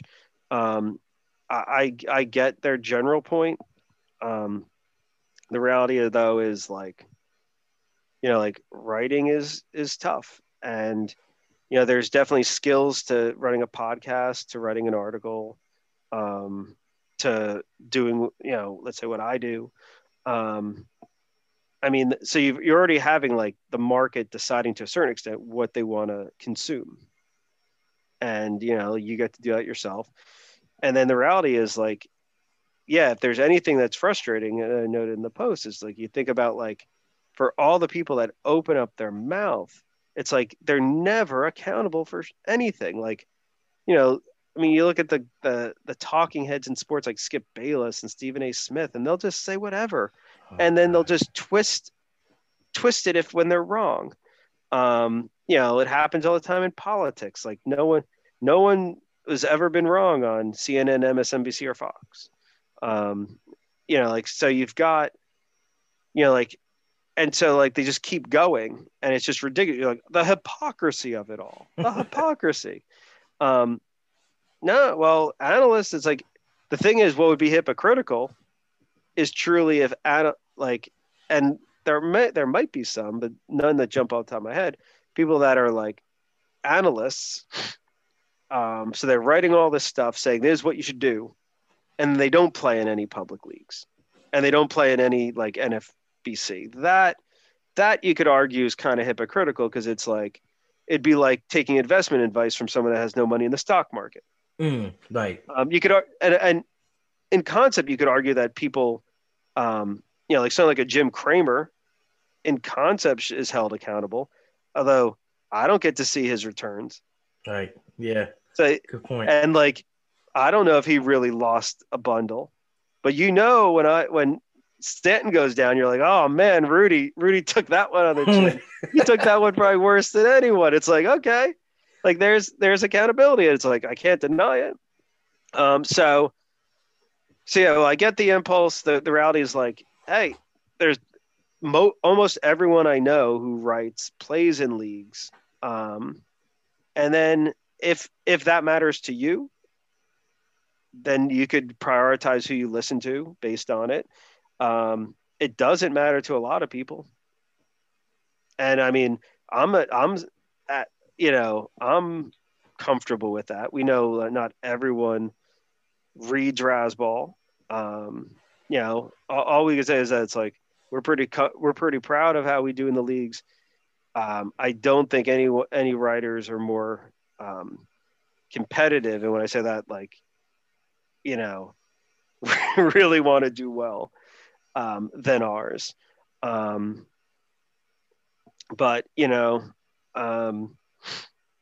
someone's got to win. Someone's not going to win. Right. And it's like, honestly, you just got to, like for everyone's mental health, it's like, however they could etch and sketch losses. Right. If they could do it, I'm like jealous because I don't know what I mean, 2020, I was able to write off, but man, if I have, like finishing in like in the back half of leagues, which had been pretty few and far between the last couple of years, like, oh, it just sucks. So yeah, that's it's like a drive. And yeah, when I'm doing a draft, trust me, if I write a post about it, that's like icing. Right. I'm playing to win. I'm not like that. That's where it's like gets all this conjecture, like, oh, Absolutely. They're doing this to show off. And that's like, I've never seen that. I've never think that's the case. I think everyone's just trying their best to win. And if so, yeah, that's really stupid. 100%. Because yeah, you should just like winning is really nice. It's really easy to put that on your, on your bio and stuff like that. And I'd much rather win a league than win some industry award, which many deserve. I don't begrudge it, but it's like, that's subjective as fuck. I won. That ain't subjective. I won. Look at the standings. Right. And yeah, my winning is going to correlate much better to you winning than, than liking some post I wrote. Right. So I love that point. But like I mean, you're playing to win the game, no matter like you're saying. And I get it. Yeah, and I mean, like, and I have a lot of respect for the NFBC players. I mean, like, yeah, those leagues are tough. Putting money up. Sure. I mean, like there's some that just don't. I don't really have a dying need to like play a ton of leagues or put up a lot of money. Right. I have done. I'll be doing main event again with a partner, and some other leagues. But but I don't like throwing money in people's face either. Like, Right. like saying, oh, like the guy that's like, oh, well, if you believe it, put some money behind it. It's like, like what it should be as like a real, as like, we should be at the age, many of us, where it's just like I'm playing to win. Like, yeah, I'd rather win money in it, and like some money definitely makes it interesting, but Of course. we don't, like your pride and your kind of competitiveness should kind of be like the number one thing. Of course. And yeah, and then basically anyone that could even, there's people who could put up the money and then it just like rolls off their back if they don't win. That's not the factor. The factor is like a lot of people at FBC are competitive bastards, and I like that about them. Right. And so I'll take that. It's like, and yeah, but I know you mentioned too, yeah, like, I wouldn't begrudge anyone that's just like frustrated if they don't think anyone else and who's writing is as competitive as them. right. I'm with you. Right. I don't take it personal if you want to go after it, because if you think it's me, then that's, and hopefully I'll beat you in a league, and then and if you beat me, I'll tip my cap. Right, 100%. And like I mentioned, like you said, here's the historical leaderboard, for TGFBI. Here's the historical leaderboard for Tout Wars. So, Yeah. right, it shows, like I said, like you mentioned in the article, if you could just run it down and see. All right, well, there's a handful of there's definitely some. I think there's definitely some analysts that are as good as anyone who plays fantasy baseball. Right. But yeah, I mean, yeah, there's so tends to be cream rises. Right. Right. And yeah, it only gets a little harder every year. Everyone gets a little better. One more Pearson subscribes to my thing. So I'm losing. You losing this. Yeah, trying to keep these edges. Right. But so you mentioned the main event. You're gonna get into main event this year. I see that in 2019 you were 13th overall, but only second in your league. Yeah, that's wow. Is it Ned Donahoe? Who plays under Puddle of Nud, I want to say. Okay. If I got that wrong, I apologize on the naming. Yeah, he had two teams, I think, in the top 12. That was real. That was it was frustrating in that we got some of the overall money, finishing 13th, but the difference between first and second is pretty notable. So we were I think we were the top second place team. We were like that that 1 year where like the Giants had before they had wild cards where you'd have like 100 wins and you'd finish in second and you get nothing. Yeah. So yeah, that was my good main event experience. Yeah, we hit on we had some nice hits on that team. Last year didn't go so well. So hoping for this year, I'll be playing with Errol Thompson and doing I think for sure a main event. I know we'll see about an auction, and then I've got I probably have one. I think I'm gonna do that triple play so yeah, Vlad psyched me up and coached me up a little bit on the RotoWire 350 championship. Yep. I haven't played 12 team in a while, but neither have I. So yeah, that'll be an adjustment back, but in concept, I should have more of an advantage in there than 15 team because of the tools. So we'll see, but there's I've really just played 15 team almost exclusively for a couple years. To I felt giving up 12 team really helped my game. But with 12, like bouncing between 12 and 15 is its own, challenge. It'll probably be one where I'll pretty much throw out all. I think there's certain things like in this round I draft this that as the preseason goes on stick in your head more. It could be like I draft reliever. I want a reliever in the 7th or 8th round. and that's a 15-team way of thinking. And I don't know what it would be in 12-team. Right. So I literally have Right. to like read a new board, which Yeah. is not ideal. But I'll give it. I'd like to give that a try of the Raz Slam, and I'll do a cut line as well. I have not done well in that format. I gotta maybe I have to mind meld. One of our subs does really well. Curtis Jones, I think, does really well. Cujo, yes, I had him on my show, Cujo. Yeah, Yeah, he does really well. So I don't know. I mean, I'd like. I don't. Yeah, well, Raz Slam started last year, and I'm like I said, I don't. I'm throughout 2020, but I don't think I've done well in cut line, and I don't know. I don't pretend to know exactly why. I'll just chalk it up to variance, and we'll do 2 of them this year and see how that goes. But I like that because I don't have to set leagues.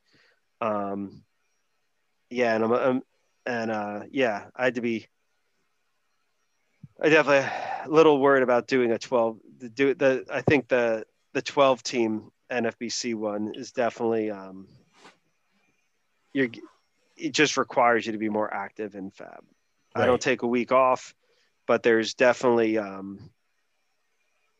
but it's almost like with 12-team, you kind of almost always have to be churning Right. because there's just so so no, but that'll be fun. Yeah. So that I think I'll end up with all that. And I still have a Tout Wars draft. I think that's this Tuesday. That's at the OBP, which is always fun. Mm-hmm. Yeah. And you completed labor, right? Recently? Yeah. Labor is always done around Feb 15 every year. And that's really like where I'm setting. That's like my first draft every year. In concept, it'd be like seemingly be great for me to be drafting in January. It just doesn't work out that way. I've Right. always got, I mean, I've basically burned out from football by late December. Mm-hmm. And it's like, using that the holiday time to recharge. And then it's like, ideally having like something ready for MLK by MLK Day, and then the iterating process. And I think what I like to do is just like, I think once you start looking at a draft board, once you do a draft, things are solidifying, and I don't want anything. I don't want to. Right. I want to stay a more. I mean, the one thing that always surprised me on some of the, and it's maybe even more so in football, but it happens in baseball too. Is like, I really need an off season. I find no value in doing a sport for 12 months a year. So I don't really have an off season. I have an off season for baseball, but then I'm on football. I think you need to recharge. I don't think at least for me, it's not healthy to be thinking baseball like when the regular season's over, aside from maybe watching a World Series game, like thinking it like early drafting November, December. I'm just, like, I think some think that by sticking around, then you don't lose any insights. Right. And for me, the process is actually different. It's about like forgetting everything, and coming back really fresh perspective, looking at teams. And I could see it with certain, like how maybe the fresh perspective, like there'll be certain guys that I'll see other guys ranked differently and be like, no, I know they played that guy, but it ain't going to happen again. Right. And that, I mean, like the Toronto situation might be a good example where it's like, once they signed like Springer, and it's like, okay, well, maybe it took a little time to adjust down Tellez. And it's like, and a little time to knock Grichuk a bit. And it's like, oh, I don't know why Teoscar is getting drafted that high. It's like Grichuk's pretty good. He's not really a fourth outfielder. Like he's gonna get some playing time. Right. It's like Springer ain't sitting unless he's hurt. So then you start going through all this stuff, but if you're thinking from 2020, you're kind of fixated on those stats, and it's just like I faintly remember Teoscar was good. Right. And I mean, and I'll load up from there. But yeah, I need to just get away. It's I feel like that the preseason alone, like is by end of March I'm pretty ground down just from the Right. preseason load, and then it's just like the regular season and trying to withstand all the to or keep fab burnout Right. at bay. So I don't. I mean, baseball and football. Even though football, I'm not really playing many leagues. I don't, or I try to play zero. Just doing projections alone is a lot. Right. So I don't know. I don't And know I how think people. I don't I know how think people I've do done that. I think it's also not just burnout, but my love is finite. right. Right. I don't love fantasy baseball 12 months a year. I really don't like it October to December. I Right. just like I don't want to talk about it. Um, you know, and then but every year, come Jan 1, it always comes back. So that's good. Right. Yeah. Oh, I got involved early this year for the first time ever, really, and I feel burnt out, 100%. yeah, and that's the thing. Like, I mean, like, yeah, I mean, because March is what. I get. I just feel like I need that time to learn, and the free agency and everything like that. Like, there's the other thing of like you do it earlier, and then you've got to redo a decent amount of work. Right. I mean, that. So yeah, just like for football, I don't care. I don't know if you play football, but like, I don't want to. I don't care at all until at least the draft, because the draft's going to change a whole bunch of things with teams. So Yes. once the draft starts, I get people might, our guys could write about football. I'm not touching football projections once the draft's there. And for baseball, that mental date for me is Jan 1. I've never been able to. And Steamer's like great. Steamer's got projections up, and Fangraphs will post them up in October. I'm like, Right. And you know what it was for me too? I was getting involved in baseball in December, and because basketball got pushed back, I was yeah, getting ready for basketball at the same time where it was a lot. And but I think I'm giving up football next year completely and just doing basketball and baseball. So yeah, more yeah. enjoyable No, to me. Football, I don't yeah, find for any more playing, I joy. could only really play baseball. I do like football, like weekly fantasy pro contest. Right. That's about that. And just football as a weekly process is its own little grind. And then basketball, just do the projections, but I don't play. You've got to really manage that. Um, and I 100%. definitely don't. Yeah, I mean, my goal is like for like main event, which should be like mid late March, is when I'm peaking and when I'm just in like um not not robotic mode, but just in a certain Zen state where I don't even have to look at the notes anymore. Um, but I've just got a feel for things, like the feel that it's like I don't have to look at the numbers, but that I feel by the end of the draft, I've got my hit pitch balance where I want it to be. Because it's not the easiest thing to track during a draft.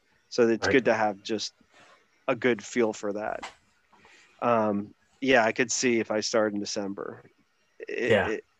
or if I just drafted more in Jan or Feb, Right. and that's like, So I've got my process. It's like tip of the cap to those with who do it earlier, and if they have success with it, great. Do a 40 DCs in already. Yeah, there's people that play. I mean, like there's people with huge. Yeah, I mean, like just even doing it doesn't even matter the time, but when you start, like, I mean, these draft champions leagues, like, I mean, it's just all the leagues. Like a draft just takes a little out of you. I Right. mean, and then running like multiple. It's not like there's a certain scale to it, and I've got everything done in a pretty good process. It's like still a lot. Right. It's still a lot. So Absolutely. So I'm just taking a look at your team here from Labor. I really like what you put together here. We'll have a ton of the picks. Talk to me about Jimenez. Do you think he's gonna start off in the majors, or you think he's gonna start off in the minors and come up? Well, I'm feeling better with the new with when they noted the that there's no AAA for the first month. Right, absolutely. It'd be there just is no reason to put him in the minors. I mean, Rosario is Rosario. No one's overpaying for this guy. He can't do anything in Cleveland that's going to really change the fact that he's not a good glove and he's a meh bat, and shortstop's never been deeper. Mm-hmm. So if someone really needs a shortstop, they'll give a little for him, but I don't. And aside from featuring Rosario to give him up, versus just what I think he should be doing is teach him to be a multi-position guy. For every, you never know. I mean, certainly it gave a second life to Marwin Gonzalez. There's, Eduardo Escobar really started there. I felt like he had he ended up at third base, but he was playing second. He had second short outfield with Minnesota at times. Mm-hmm. So otherwise, there's no reason not to just start Jimenez. Start him basically every game I think he's got plus speed. I think he has. I'd argue there's only 3 guys I think could get to 40 stolen bases that foreseeable. I mean, Mondesi's one. Mondesi's definitely a class of his own. I think Jimenez has potential to do it, and that Cleveland's a really good squad, an opportunity to do it. And I mean, the third would be Trey Turner, but I think he'll be closer to 30 this year. Every year that goes by, there's just a little less reason because he gets to be a little bit better of a hitter. Right. So yeah, you get Jimenez with second, short, third eligibility, in 10th, 11th, 12th round. I mean, I think his ADP's crept up since then. I think I got him the 11th in that draft, and now. Yep. I mean, I think he went around there in my last 2 drafts. But I felt like I overpaid for him. I felt like in labor, he was a 13th round ADP guy, and I took him the 11th because I just looked at him and going, this team, he was like he was like a unicorn on the draft board, and I couldn't. So sometimes when there's a guy that when you're down to one guy that could really fit for the skills, going up a round or 2 is not the worst thing in the world. Right. But there's not many cases where that really should apply. I'd say speed is definitely one. I didn't want, I think I added Tapia, or I know I added Tapia. Yep. But I didn't really want a Victor Reyes type. I think Miles Straw is a nice. If you don't have to spend a lot, I'm open. There is a chance he gets leadoff. I could believe it with Dusty. It just seems kind of crazy. Given, there's other guys. I mean, they have plenty. You could put Bregman up there, Brantley. It's just crazy. But Altuve. That was my initial thing, that Altuve just go hit leadoff. But yeah. But so big fan of Jimenez at this value. It's and if he doesn't pan out, trust me, it's not going to hurt you as much as if Mondesi doesn't, and you take him second. Great point. I think if I'm not, so yeah, and I'd basically compare the two and basically said the only difference is I'd probably put Mondesi at maybe he's at 10 to 15 more stolen bases, which is something. Right, it is. But just knowing that it's they both have risks of implosion, mm-hmm. and that they're both not great in the other categories. So it's I'd much rather take that risk in the 10th or 11th. I agree. As a Met fan and watching him all last year, he's a ball player. He should be on that field from day one. He'll probably be their second best position player immediately. I like Yeah, I mean, the only thing that's a yeah, Rosario. and I Sorry, I don't forgot have about him set Rosario. up to hit like early in the lineup. I do think that three of the top four are pretty locked with Joe Ram, Rosario, and Fran Mill. Mm-hmm. At least I hope so, based on the way I'm drafting. Um, but yeah, but even if Jimenez hits like seventh, I mean, Yeah. if anything, that should just make them run more. And there's certainly opportunities in there because they have their dead weight.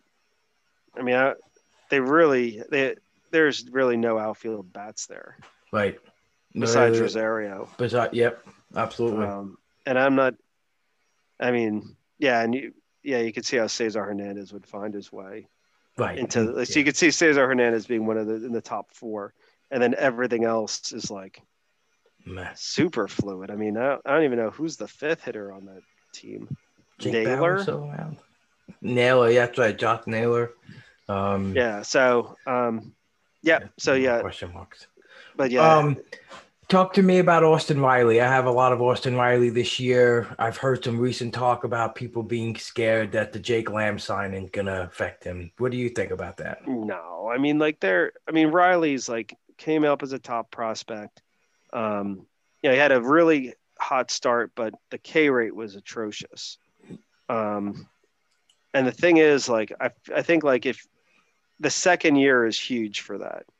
And it came, and sometimes, yeah. So Chris Bryant was an example of a guy that had a massive K rate. He came up, he struck out a lot. He looked like he was going to be a power hitter, a pure power hitter, low average. And yeah, he really morphed into something different. I mean, he should have stopped morphing at some point because he didn't end up very well in 2020. But but Riley's K rate went down a lot, and you could see. I mean, you don't have to see him hit that often to know like the power is real. Right. And yeah, it does seem like if there's any bias I have in drafting, but I think it's also there in the projections, and it's less a bias and more just my eyes are more open to it, or I'm more vocal about it. Is like, man, you like having a couple guys with plus power is really nice. Right. And that, like you can trust. I'm not going to trust the Kettle Martes to hit 30 homers. Right. Like, that with the, like, and you could see it in stats, but you kind of know that the guys are hitting a lot of, getting fortunate on the homers, the guys you can count on. That there's, to me, like where he's going in drafts, like, yeah, Riley's really intriguing, although he's in a pocket, with right now with Justin Turner and Josh Donaldson. I think all three are really good values. Mm-hmm. Turner, you're trading in some power for average, but yeah, so I think that's a wonderful place to grab a third baseman in how I'm drafting. But Riley, yeah, I mean, I think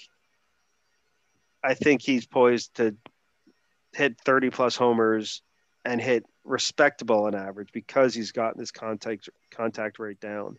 And if Jake Lamb is just garbage, so I'm not worried about. I know.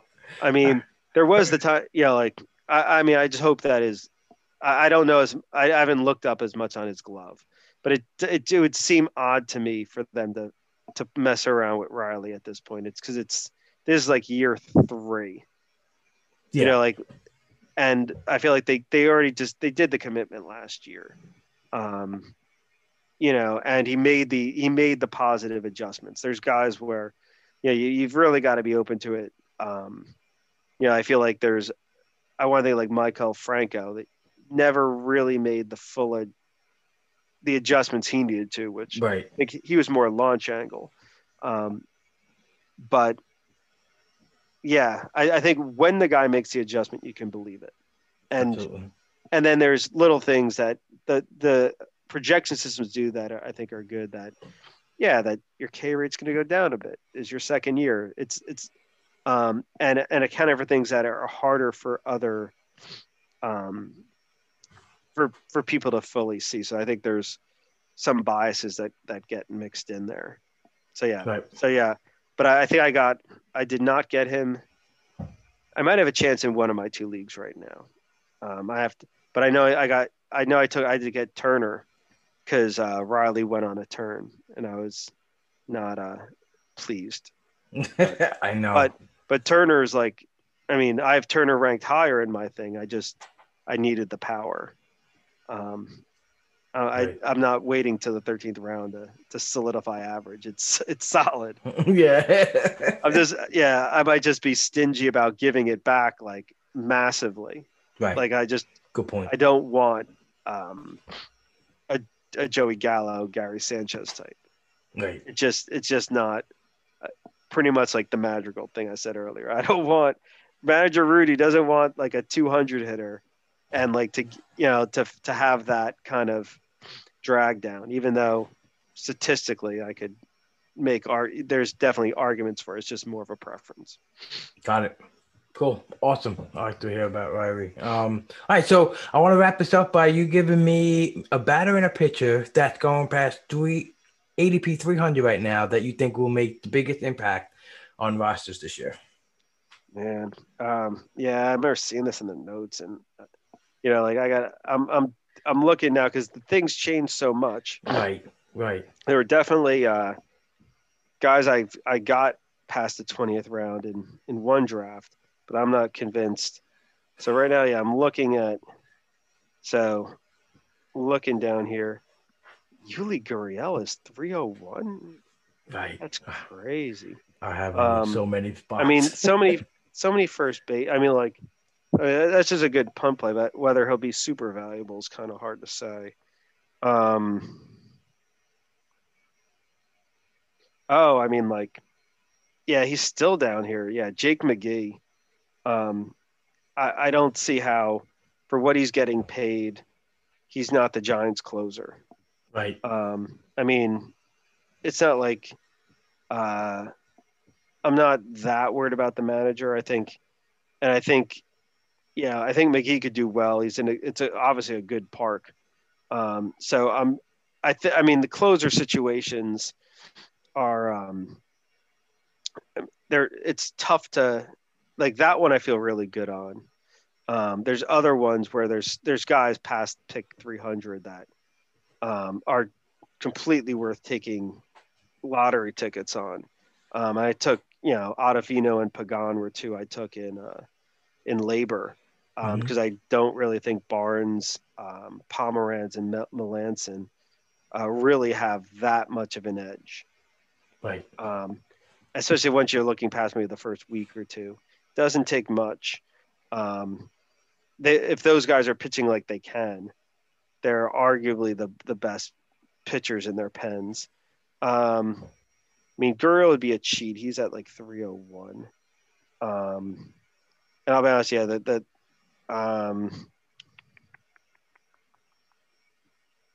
it's kind of dregs.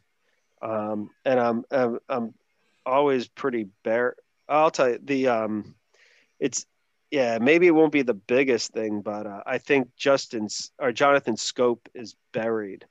To me, there's two guys that there's two rewards, or if you punt or if you stock up on average and you want to just secure power later. To me, like DeJong's one, and he's a real tough one to figure out where he's going to go. I saw him just go in the 13th round in one draft. It might be a small sample, but I mean, his swing goes from 183, which would be 12th round, to 252, which is like 18th round, and he's like a pretty good 25-85 bet. There's really not much to hate on DeJong if you've set up your average correctly. He doesn't give you a little speed, but you're getting him so late. So DeJong's one, but Scope, I think, he's been a very good hitter. Not a great batting average. He's got some pop. He's definitely a guy like for like a draft champions league. Because I think that's when you're thinking down here in draft champions, it's like, yeah, it's really good to have that. I don't know, like let's say him as your fourth MI, who could obviously fill in at util if you need. Yeah, I think that were, and imagine, if you have a team with Jimenez Hmm. and then you're backing up with Scope, and then even if it's 20 games, Scope hitting 2 or something in that lineup. Um, yeah, it's not that would be kind of a boring, non-sexy pick. I'm trying to think if there's, but I'm honest, yeah, and I've probably known, but yeah, my manager self is not a fan of rookies. Right. I have not had a lot of luck with it. I think they suck up bench spots. Um, and I'll take my chances in most years. I don't think I had to this year. And I'm wondering if, let me look, if yeah, Aaron Hicks has crept up. But Yep. I think even now he's at 270. That in third. Boom. That's what that certainly is going to move him up. I mean, I got him in like 20th round, I want to say, in labor. And yeah, I mean, he aside from like average, I mean, he's good. I mean, that health could be an issue, but that's at that round, it's not much. So, I mean, if you look at him at 270, what else is going around him? And you see Kyle Seager. I mean, like a Brandon Nemo. I mean, Brandon Nemo's fine. I mean, I'd rather have Hicks because I think Hicks will have better playing time and stuff like that. Right. Another just way of sometimes looking at these things, you kind of like, there's a lot of good, decent fourth and fifth outfield opportunities down in this There part. really is. I agree with that. I mean, it is tough not to fill up on outfielders. And every time you do, it's like you'll be like in the second. Exactly. You were like, I mean, like, now granted, I wouldn't want Nemo and Hicks on my team. And I mean, there's other guys down here that are like, certainly have something, but I do like, for some reason, I have a soft spot for like a 20th round veteran outfitter. So like the Danny Glover spot, like just like, yeah. they're still doing well. They might only have one good year left, or it's like that. But I've had the weirdest. I mean, I've had weird luck with that. Anything from like Carlos Beltran with was it the Cardinals? Like whatever his last good year was. So many years of Shin-Soo Choo. Oh yeah. Especially in OBP leagues. And that's where like Hicks actually is. Well, Hicks and Nemo are definitely good there. I'll see where I wouldn't be surprised if I double up with Hicks in the Tout draft on Tuesday with OBP. Right. Yeah, I've been getting a whole bunch of Brian Reynolds in that area. In that, the two. He disappointed. He was on my Festivus list. He was up there. I really liked him last year. He was one of the few average bright spots, batting average bright spots you can get in that 10th to 15th round last year. And I mean, I'd be back in on him, except for the fact that it's obviously there's a lot more question right now as to what his talent level is, and and that offense is it's a bad stadium. The offense is not. There's just not a lot to be excited about in Pittsburgh. Definitely not. That's for sure. So what about a guy? Oh, good. But yeah. So I was just looking again at one or two other players because the Pittsburgh is a team that you could really becomes more interesting after the 30th round. And all of a sudden it's like your depth plays. It's like, tell me more about this Cole Tucker guy. I remember it. I remember blowing fab on him and he didn't work out. And are we sure Kevin Newman might not get to play? Are we sure? But Adam Frazier plays two positions. Are Kevin Newman and Kevin Kramer, are they friends still? Yeah, so many questions about the Pirates. Oh, my God. Stay away. What about guys in the top 100? Is there anyone you see in the top 100 ADP that, besides many, somebody injury risk guy like a Lamet that everyone would take? Everyone takes. When I answer this question, everyone says Lamet. So if you have another answer besides Lamet. Oh, no. I think the biggest landmine, and I guess this is less because the first 6 rounds or so, I mean, everyone's getting good players. it's easier to begrudge pitchers. And yeah, any reliever you're taking there is, to me, is pretty high risk. Especially like Liam Hendricks, just because the track record might not be fully there. But the guy that goes in the first 6 rounds that I'm like, I just don't think is good draft strategy is Nolan Arenado, because he's going from Colorado to St. Louis. Right. And when you normalize his stats, and you could do all you want about the hangover effects and stuff like that, he's a good hitter. but like I think it's a little higher because he's hitting cleanup.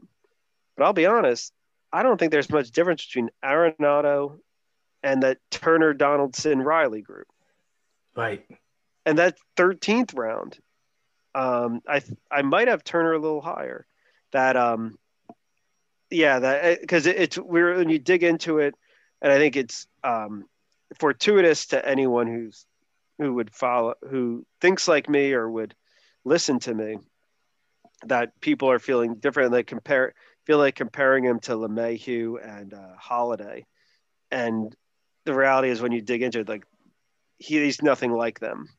Right. He's definitely a better homer hitter.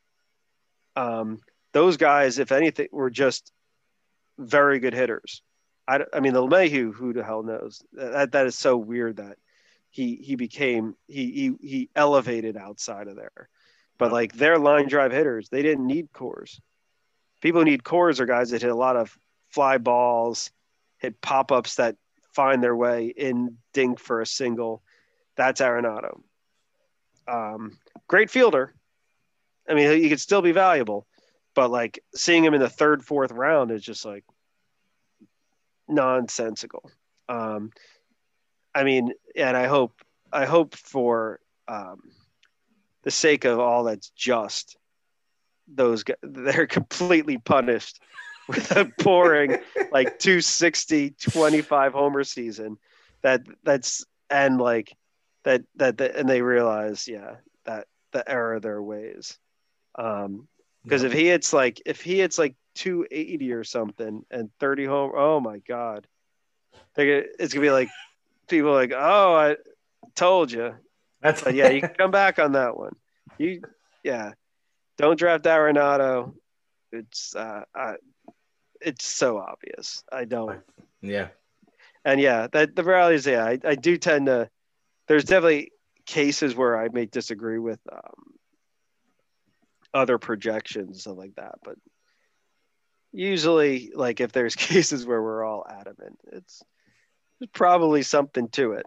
Right. And when it's insane when you dig into the part factors and you look through the stuff and you're like, oh, yeah, your perception of this guy is completely different. Just like it happens too with pitchers. I would say other guys. I seem to be the only Razzballer that's not in on Ryu. It's like he's pitched in Dodger Stadium and he had 50 innings last year. Like, right. I'd extend it to Maeda. I don't. It's not a not being racist or anti-Asian, but those two guys both they're in their 30s, so they're not young. The Dodgers they pitched in wonderful Dodger Stadium that had to move to AL with DH, and to me, like Ryu, small sample size, and I think he had a little bit of luck with schedule. I don't think he pitched in Yankee Stadium or Fenway. We'll see with Ryu, but I see him. But it's odd that I saw him as a 10th to 12th round starting pitcher in the Dodgers, and now he's a 5th rounder in AL East. That doesn't make. There's a certain part, and he's in his 30s. He doesn't throw fast. Like, think about it. And Maeda, he couldn't go. I mean, they kind of babied him a bit in LA. It was always like, let's not stretch Maeda too much. We might maybe use him in the pen during October. I don't think the Dodgers are dumb. what he did last year is he ramped up sliders. No duh. Yeah, that's the one trick certain pitchers with good sliders can do. He's going to do that for 170 innings. I mean, like I'm yeah, and so yeah, I'm wary on all of a sudden that these guys are that fifth round type of pitcher where, I mean, the projections aren't like, my projections aren't that far from it. Right. But that was ones where I'd might hedge a little on my 8 innings. Yeah. Because of just that feeling like, and he's like 34, 35. It's like, yeah, things, but yeah. I like how you put that though with the context of, of the division and, him pitching at Dodger Stadium and that round difference. Yeah, that's really, yeah. When you put it that way, you really like, wow, like, yeah, it doesn't really make sense. Well, it's weird. I mean, I've drafted a lot of Ryu and Maeda over the years in like the 10th to 15th round because they pitched in Dodger Stadium and they had solid skill. Right. But yeah, so the nature should be they go down. Right. And so that I would argue it's like, I mean, you could make that Ryu had that wonderful last year in Dodger Stadium. Yeah. We'll see. I mean, all power to someone if you're going to start him in Fenway and Yankee Stadium. That's because I don't think he's going to be able to dodge them like he did last year. And at that point, you don't want to start, having your fifth round pitcher out of your lineup every time he's got to go face the Yankees. It's certainly, yeah. I mean, we haven't really had to think about it much with Toronto and Baltimore pitchers of late. But it didn't keep me up at night with Snell. But the thing is, Snell's a swing and miss guy, right? And try hitting him after the 5th inning. He's untouchable. But yeah, and that, so it's like, ooh, a field pitcher, the AL East. Maybe. Not that's the kind of guy I'd like to get later in drafts. Right. So yeah, I named 4. Well, I avoided Lamet and I named 3. I love it. You did the best so far in this contest that I've been holding. There you go. Thank you, Rudy. I'm not going to keep you any longer. I like Darvish. I'm not against Asian pitchers. Just those that go from Dodger Stadium. And I'm sure there's others. I like it. It's just not coming to mind. Right. But yeah, any guy right after the Dodgers, bad. Try to, or if it's right after the Dodgers, but it's gonna be a 60-game season, go for it. And next year, sell. Fantastic. Rudy, thanks for joining me, man. Just plug where you can find you on Twitter and all your work again, so the listeners know where you can find you and where they can up their game this year to ultimate success. So at Rudy Gamble on Twitter, Razzball.com/subscriptions. You can see what we offer. For the preseason, it comes with a free Google Sheets draft tool that Rob is using. I use all the Razzball writers use a lot of it. And it's just kind of the added value bonus on top. But on the site, Razzball.com/player rater, you can see that would be last year's player rater. All preseason rankings, projections on the site are free. There's a trade analyzer, player pages where you could see a few unique things like what a guy does, righty versus lefty. Like I project a full season if he just faced lefties versus righties, and it gives you a better idea of like, oh, is this a guy I swap out? Like, is this a lefty hitter that I don't play if there's 2 lefties in the next 4 days? As you're planning your team. So check out the player pages. I think there's some stuff there that you're not going to see in Fangraphs. Clearly, vice versa. There's stuff they have that I don't. Yeah, I think that's about it. This is a long podcast, huh? That's good. I love it. I got a whole wealth of knowledge, and I love it. Making me smarter every time I sit down and talk with someone. So I appreciate your time too. Never mind how long the podcast is. I'm sorry I took off so much time in your life. I'm in Central Time Zone, so it's good. There's a lot more unwinding than anything else. So Yeah, it forced me from looking at my teams. Hopefully, which was good. It's been like a couple days straight of looking at those teams. I know. I've got my draft board on the side right here, and I've been on the Yeah, clock. I pulled away from my second monitor, so I couldn't focus on it. But I do feel like one's coming up. Fucking starting pitching after that 10th to 15th round is just awful. It is. It really is. I know. I think this might be a draft I actually get in one of those Cleveland pitchers. Are you a Savali or a Tristan McKenzie guy if you had to choose? I go Chevalier only because I don't think McKenzie's gonna last the whole season. Yeah, he didn't put on 20 pounds of muscle to get up to 150. To 150. Fuck it. I opened up the new Topps baseball card. I bought some packs, and oh my god, there's this picture of him on his card, and I'm like, it doesn't even look real. You turn the card 90 degrees. Yeah. Oh, Tristan McKenzie. It's pretty fascinating. Just stick a head on top. Yeah, exactly. Yeah, I know. I mean, yeah, I have to look at Savali again, but it seems like one where, this draft seems to. These guys seem to be left on the board at a decent spot. Like they already took Stroman and. I like Eovaldi in that range every now and then. Yeah, he's still on the board. I got him in labor, so feels like I could wait a little bit on him. Yeah. So yeah, I might have to double tap anyway. So it's like, man, that labor pitching staff is boring as fuck. It's like, so I'm trying to but it's tough. I don't think there's really any great values. These in like the guy Eovaldi, they're always got my most owned player this year, and Mike Minor. I mean that's just it's just brutal. It's just not exciting at all. No, but I know. But yeah, I think I'm a little less passionate than most on like the pitching, and just like. I think, it's just such crapshoot.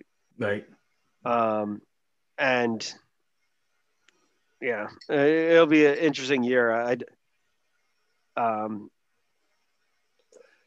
just shocked how how much pocket aces is proliferated.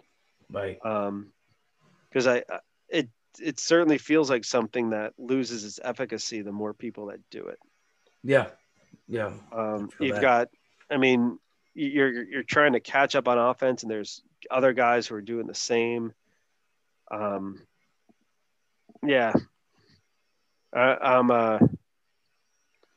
shall see on that. But but that it's proliferated down to like TGFBI, which I feel is like it's like several tiers down from NFBC. And are you playing in it? I am. Yeah. So how's your draft going? I drafting out of the 6th spot where I haven't been all year, been on the ends, and I did start off with the pocket aces, and I actually drafted completely different than I've been drafting all year. I did pretty much everything you said not to do in this whole podcast. No, but I got 2 catchers in the top 10. I got 2 closers in the top 10, and I went with DeGrom and Scherzer. And now I'm just pounding bats as much as I can. But like you said, catching up, basically. Yeah. Oh, wow. Ooh, I got 18 minutes on this one. Doesn't the clock stop by now? 2 a.m. 2 a.m. Eastern? 2 a.m. Eastern. Okay. Oh, so I got another hour. Okay. So I gotta get on these. I'm on the clock on both my. Get ahead. Things. Get on the clock, Rudy. Go do your thing. Thanks for coming on, buddy. I really appreciate your time. Oh, no problem, man. Thanks. All right, take care. Have a good night, man. You too. Bye. Alrighty, folks, that will conclude this episode of the Pull Hitter Podcast. I know this one ran a little long, but Rudy, I wasn't going to stop him from talking. It's good to get inside everyone's brains, and I feel like the best conversation and a lot of the meat of the episode, some good nuggets falling, those long-winded answers as Rudy was apologizing for it. But yeah, hope you can extract some good information from here and use the projections as well as you can in your evaluations if you choose to use them at all. Yeah, thanks for tuning in. Remember to leave a rating and review if you can on Apple Podcast or whatever platform allows you to leave a rating or review. You could screenshot that review and send it over to me on Twitter at DeadPullHitter or at PullHitterPod, and I'll make sure to get some swag out to you guys. And yeah, keep getting at it. Keep burying your head in the books and get ready for these draft seasons. You want to knock it out of the park this year and kick some ass. And so, with that being said, smarten up and don't be a bag of shit.